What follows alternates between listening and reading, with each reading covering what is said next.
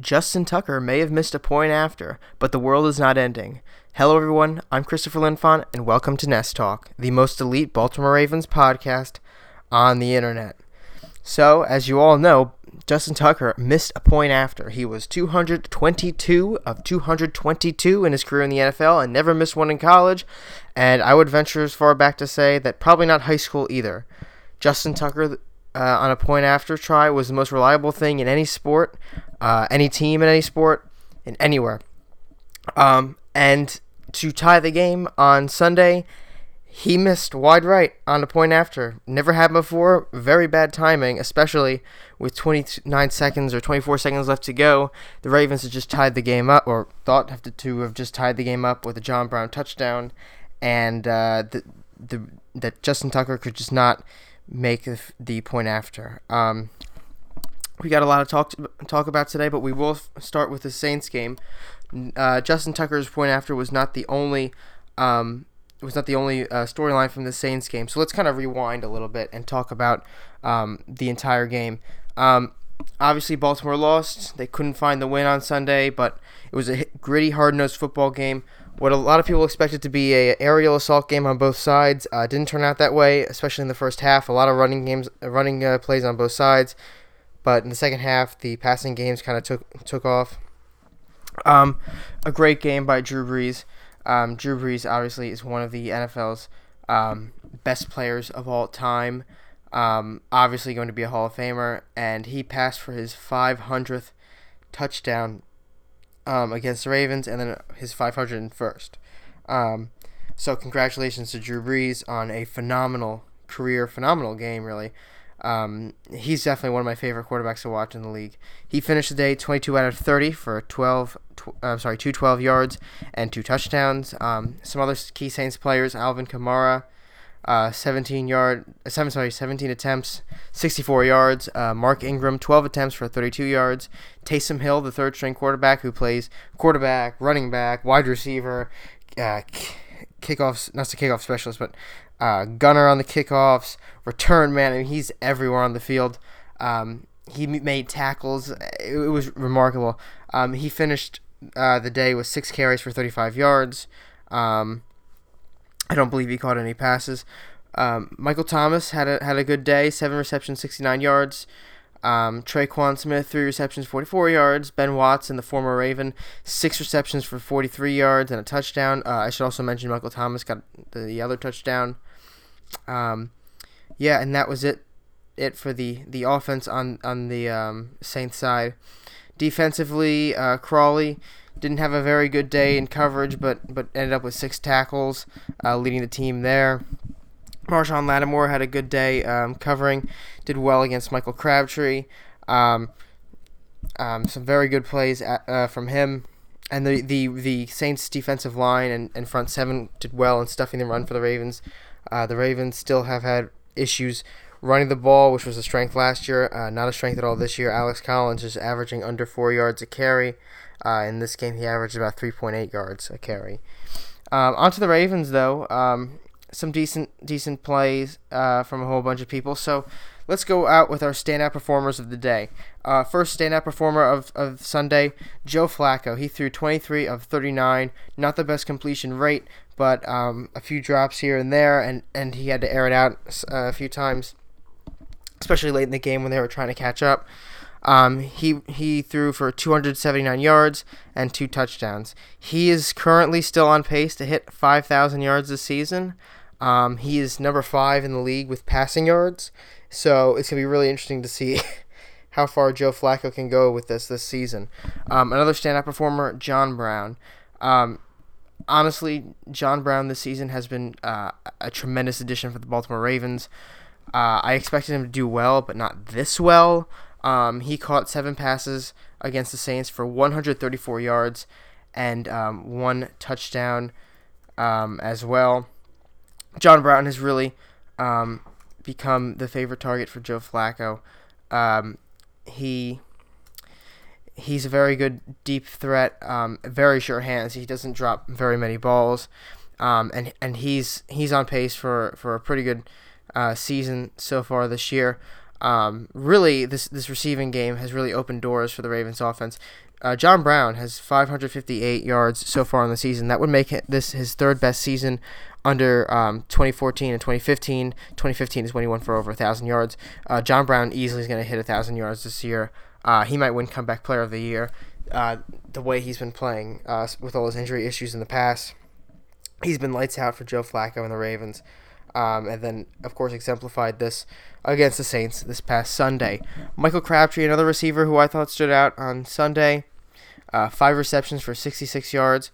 He's a reliable pass catcher.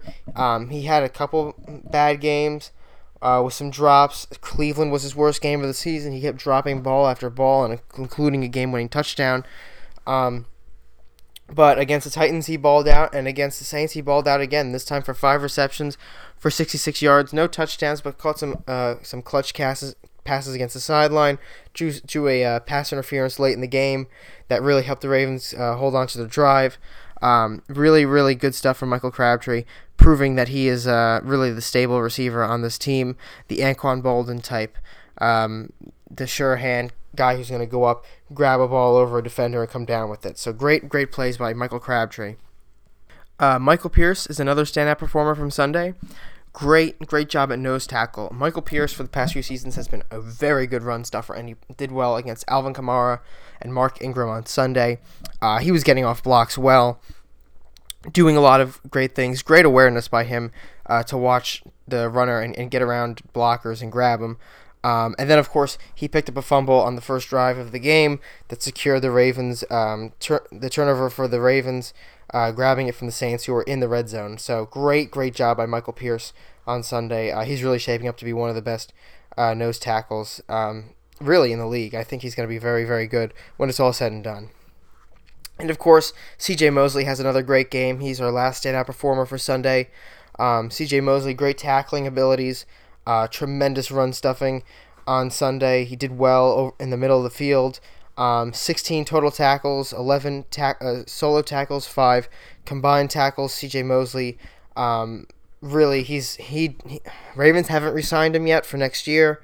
I don't know what is taking so long because, he is one of the most important players on this Ravens team. I would argue the most important player on the Ravens defense right now, and he needs to be locked up for another contract. So, great player, and he wants to stay with this organization too.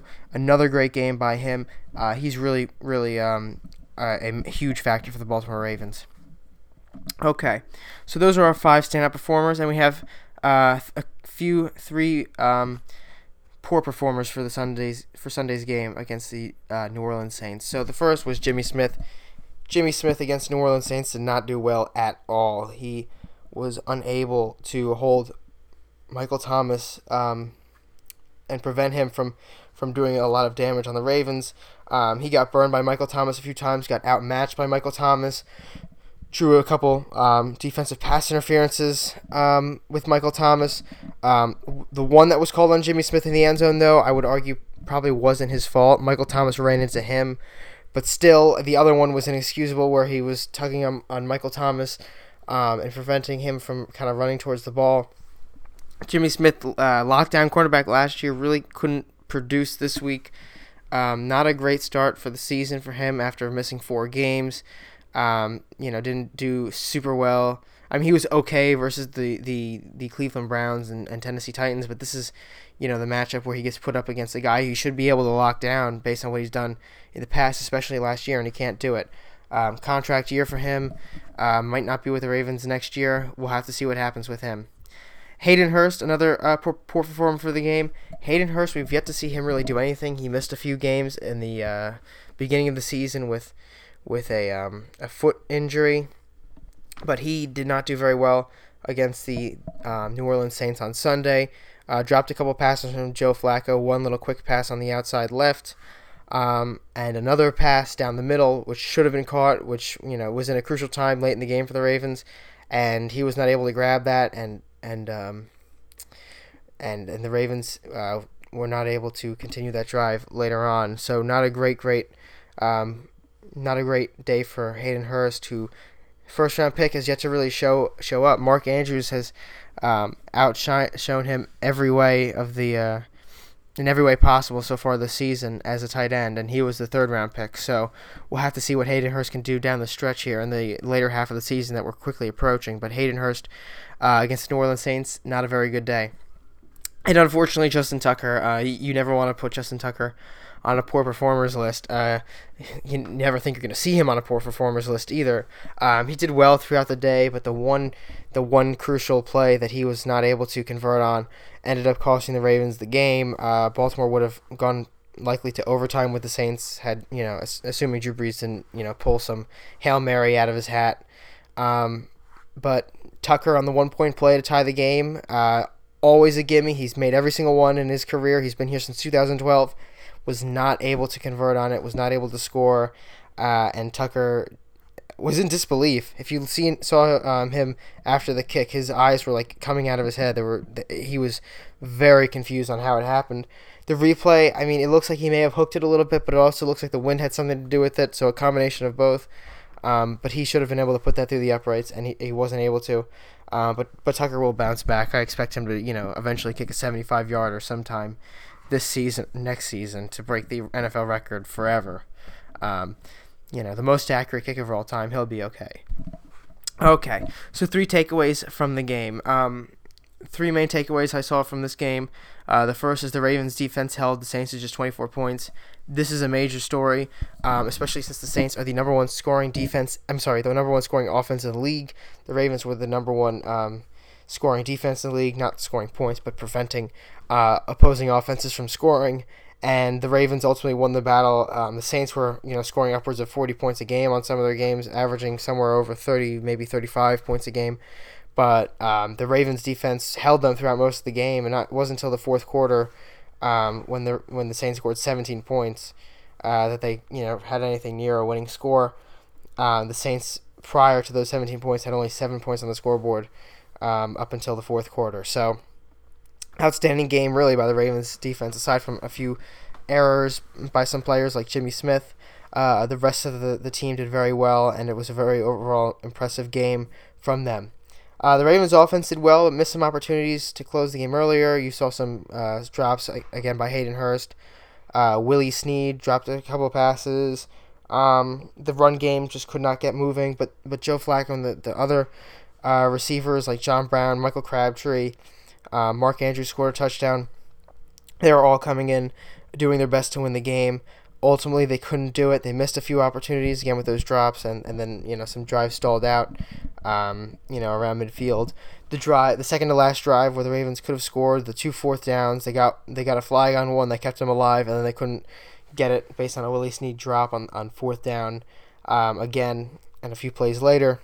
If they had converted there and scored a touchdown there, that would have been a completely different game. Tucker could have missed the point after, and it wouldn't have mattered, as long as the Saints didn't score. Well, even if the Saints did score a field goal, a touchdown, it wouldn't have mattered, but a field goal would have tied it for them. So very, very strange happening with the Justin Tucker point after. I'm still not over it, still not really convinced it happened. It was kind of like the Twilight Zone watching that, especially from the stands. From where I was, we couldn't even see it. We thought it was in, and then all of a sudden everyone started going crazy, and then we saw the refs signaling for no good, and it was very confusing. I had no idea that happened. Very strange happenings. But, not to get off topic, but the Ravens definitely need to make some more opportunities made on offense. And, of course, the last takeaway is the Ravens haven't been able to win these close games. They've played since the 2016 season, so after the 2016 season, the Ravens have played in 6 games that have been finished in a margin of 6 points or less. Within that margin, and the Ravens have lost on all 6 times. Their last win on a game like this was in 2016. I believe it was week 16 or 15 on December 18th, I think it was, against the Philadelphia Eagles when they won that game.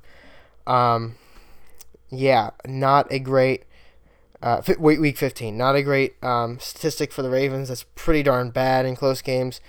And it just seems like this bad luck. I mean, you have Flacco against the Cleveland Browns a few weeks ago, throws the game-winning touchdown to Michael Crabtree, dropped. Flacco throws the seemingly game-tying touchdown to John Brown this past week, and the point after is not made. You go back to last year. Joe Flacco engineers a seemingly game-winning drive against the Cincinnati Bengals in the Week 17 to put them in the playoffs, and then the 4th and 12 play happens, and the Ravens miss the playoffs. So it's just one thing after the other with this team, with bad luck and ultimately folding. The Ravens need to figure out a way to close out these close games, because if they're going to make the playoffs and be a potential Super Bowl team, they're going to need to win close games, especially against good teams. Am I unhappy with the result? Not really. I would have liked to see a win, but the New Orleans Saints, as far as I'm concerned, are the first or second best team in the NFC. It really depends on how good the Rams are and how a head-to-head matchup would go. We really don't know. In the NFC, they're one of the top two. Ravens are probably one of top 3 or 4 in the AFC. So ultimately, a 1-point score based with a fluke play at the end to lose the game. Okay. If we had gotten blown out, I would have been deflated. This was like, okay, I can handle this. And I think that's really what a lot of Ravens fans were feeling on Sunday. It was like, all right, we lost, but, it was a great game. It was probably the best game I've seen at M&T Bank Stadium.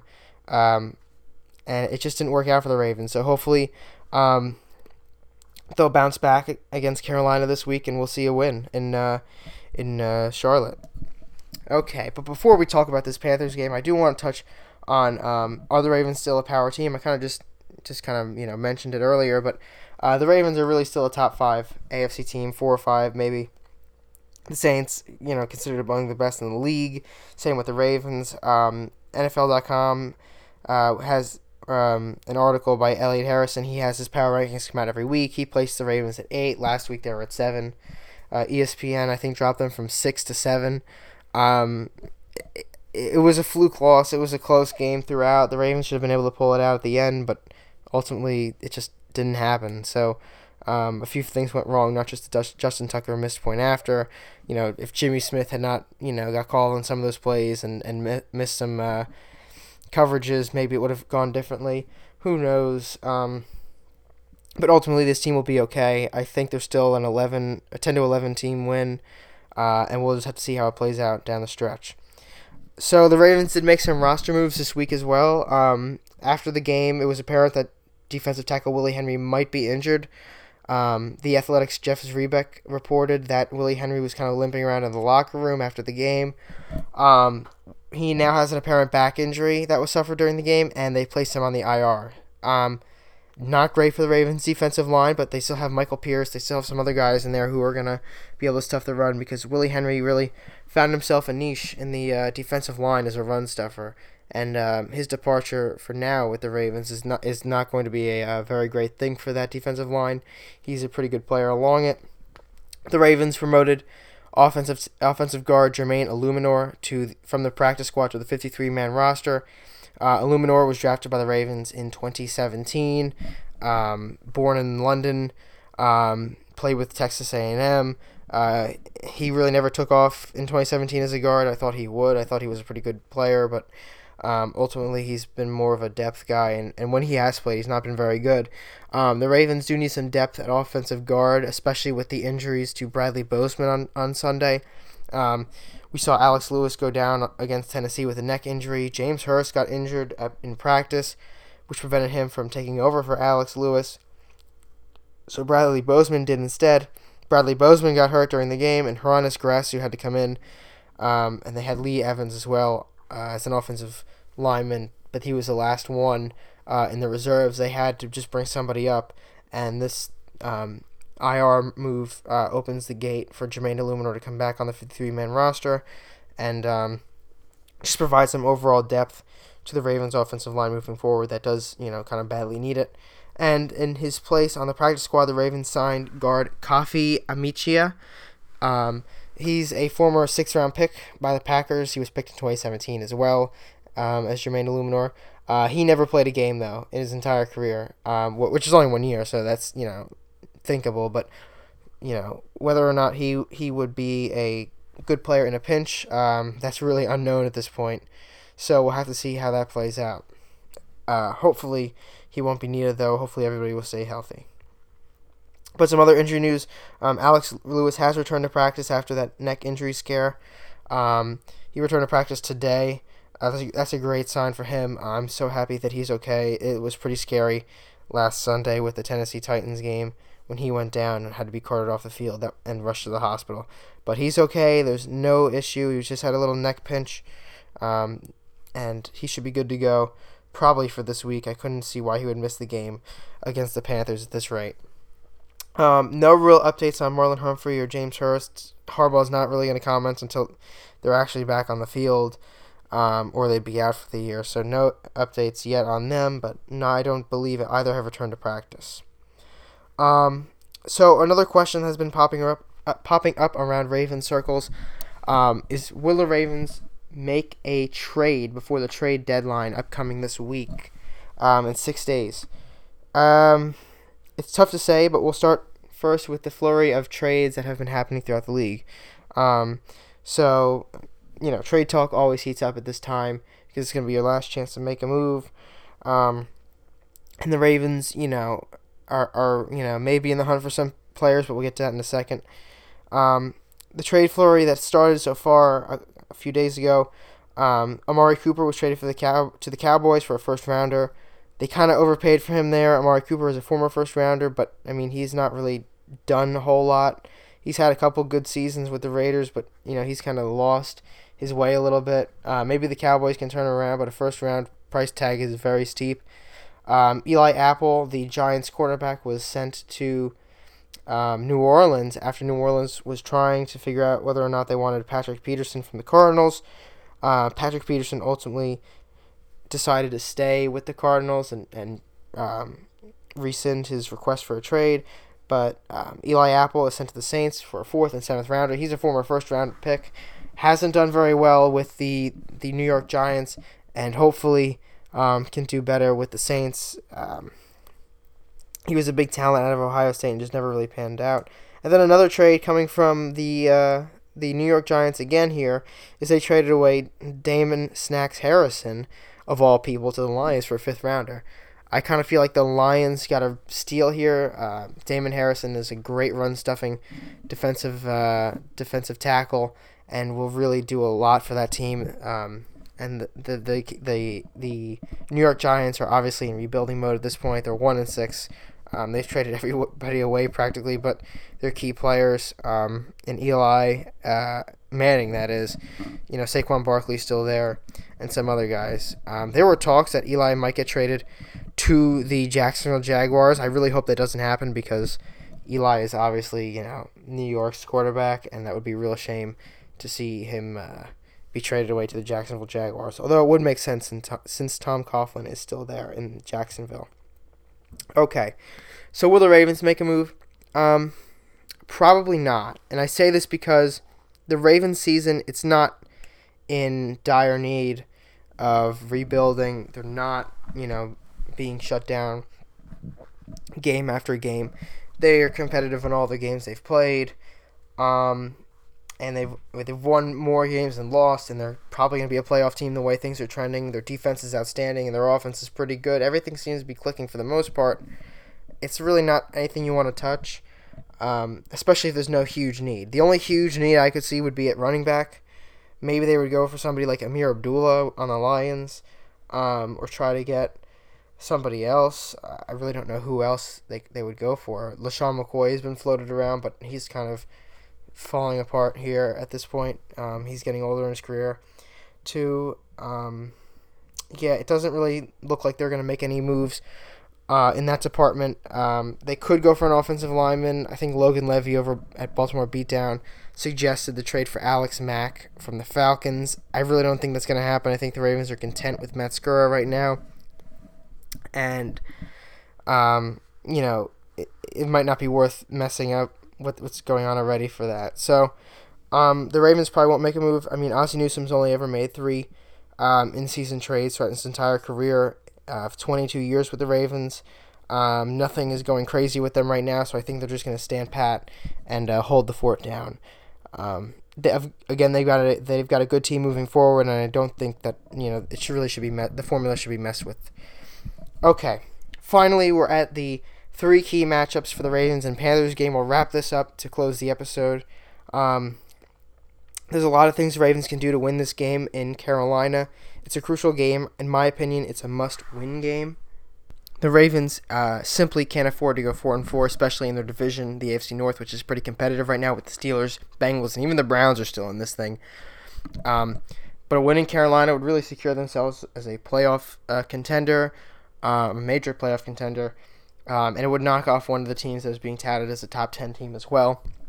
I think the Ravens do have the upper hand, although I'm not really comfortable saying that they're going to win the game yet. I still haven't gone through my complete analysis on choosing a winner of this upcoming game.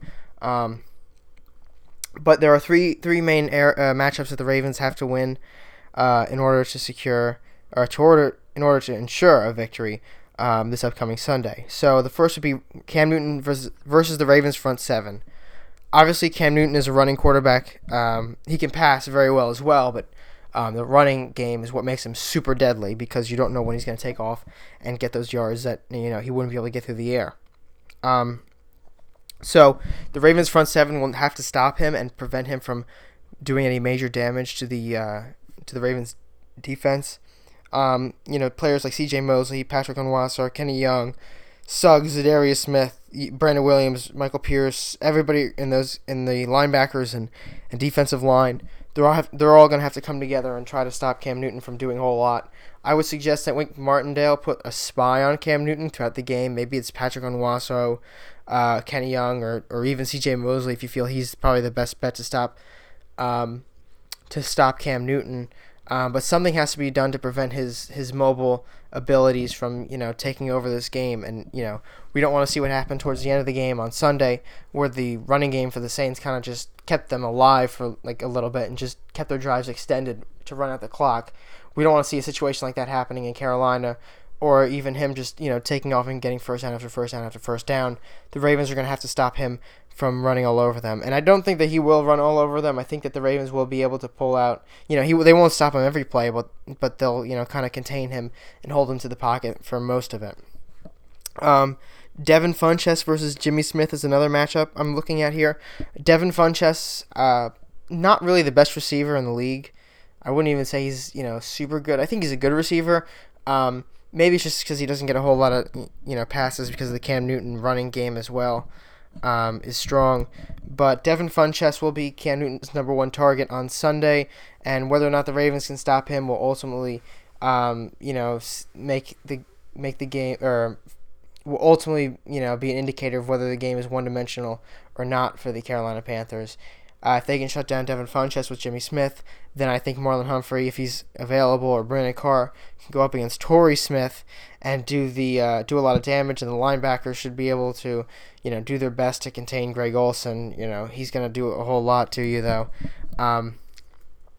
But Devin Funchess is going to be the real barometer for this team, for this Panthers offensive attack through the air.